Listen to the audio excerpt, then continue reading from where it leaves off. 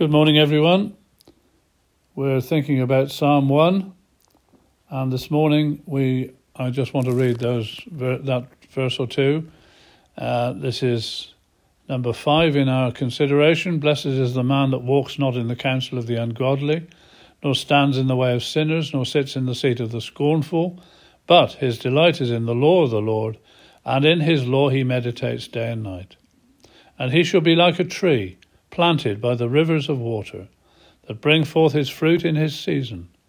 His leaf also shall not wither, and whatsoever he does shall prosper.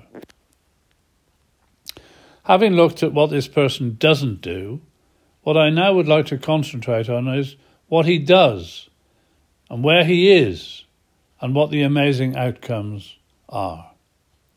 If you have an ambition to be successful in business, or your chosen career, whatever that might be, you will need to consume loads of books on the subject and listen to lots of lectures, etc., etc. The first thing that anyone needs to do, if they desire to prosper in their Christian walk, have a life blessed by God and full of happiness, is they need to get to know the Word of God, delight in it, and meditate upon it. It's called here the law of the Lord, which isn't just the 10 Commandments, of course. It's the whole of this precious book we're so privileged to have in our hands. And, might I say, beware.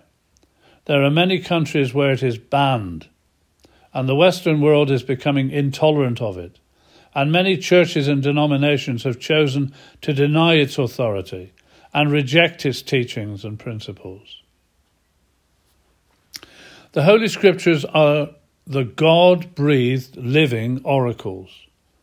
Everything that God has done or has made is perfect and beautiful, of course, both to the naked eye and under the lenses of the microscope and the telescope.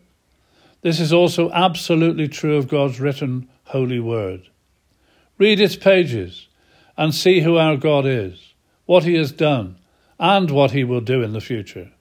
Take out the microscope, or put your excavation tools to work, so to say, and dig into the words and their meanings, and you'll see the word and work of the God of intricate design and perfection. Meditate upon the Scriptures, and the Holy Spirit of God will bring truths and blessings to those who have a willing heart to hear his voice. The first time this word meditate is used in Scripture confirms what our verse is saying. God is instructing Joshua as the Israelites are about to inherit the land of God's promise, and this was what he says. This book of the law shall not depart from your mouth, but you shall meditate in it day and night, that you may observe to do according to all that is written in it. For then you will make your way prosperous, and then you will have good success. But please notice what God said. Meditate in it day and night, that you may observe to do according to all that is written in it. The man of happinesses that we're considering is not only it delighting in God's holy word, not only meditating in it day and night, but clearly he's doing what it says. Consequently, he's not walking, standing, or sitting where he shouldn't be, as we've already seen, but instead he is planted beside the refreshing, life-giving streams that come from the very throne of God's grace. Here is the secret of blessing, to be permanently planted, taking deep root besides the rivulets of water, those many sources and resources of essential spiritual refreshment that come right down from God himself and his throne. There's not only the very life of God in evidence, seen in the unfading leaves that never wither, but seasonal fruit, which give pleasure to God, meet the needs of that man, that individual, and are a great blessing to those around him.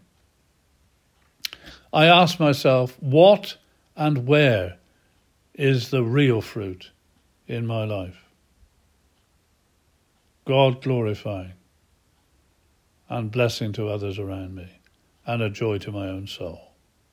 It's very sadly possible to know all about the Bible, being able to quote verses ad lib, and even be a preacher, but still not to be a doer of what God has revealed in the Scriptures as the way my life should be conducted. It's what they call hypocrisy, preaching about something that is not true in my own life. James says in his New Testament letter, "If anyone is a hearer of the word and not a doer, he is like a man observing his natural face in a mirror, for he observes himself, goes away, and immediately forgets what kind of man he was. But he who looks into the perfect law of liberty and continues in it, and is not a forgetful hearer, but a doer of the work, this one will be blessed in what he does." So what about you? What about me? Are we planted by the rivulets, the river of water, being nourished, dear Christian, day by day in God's word?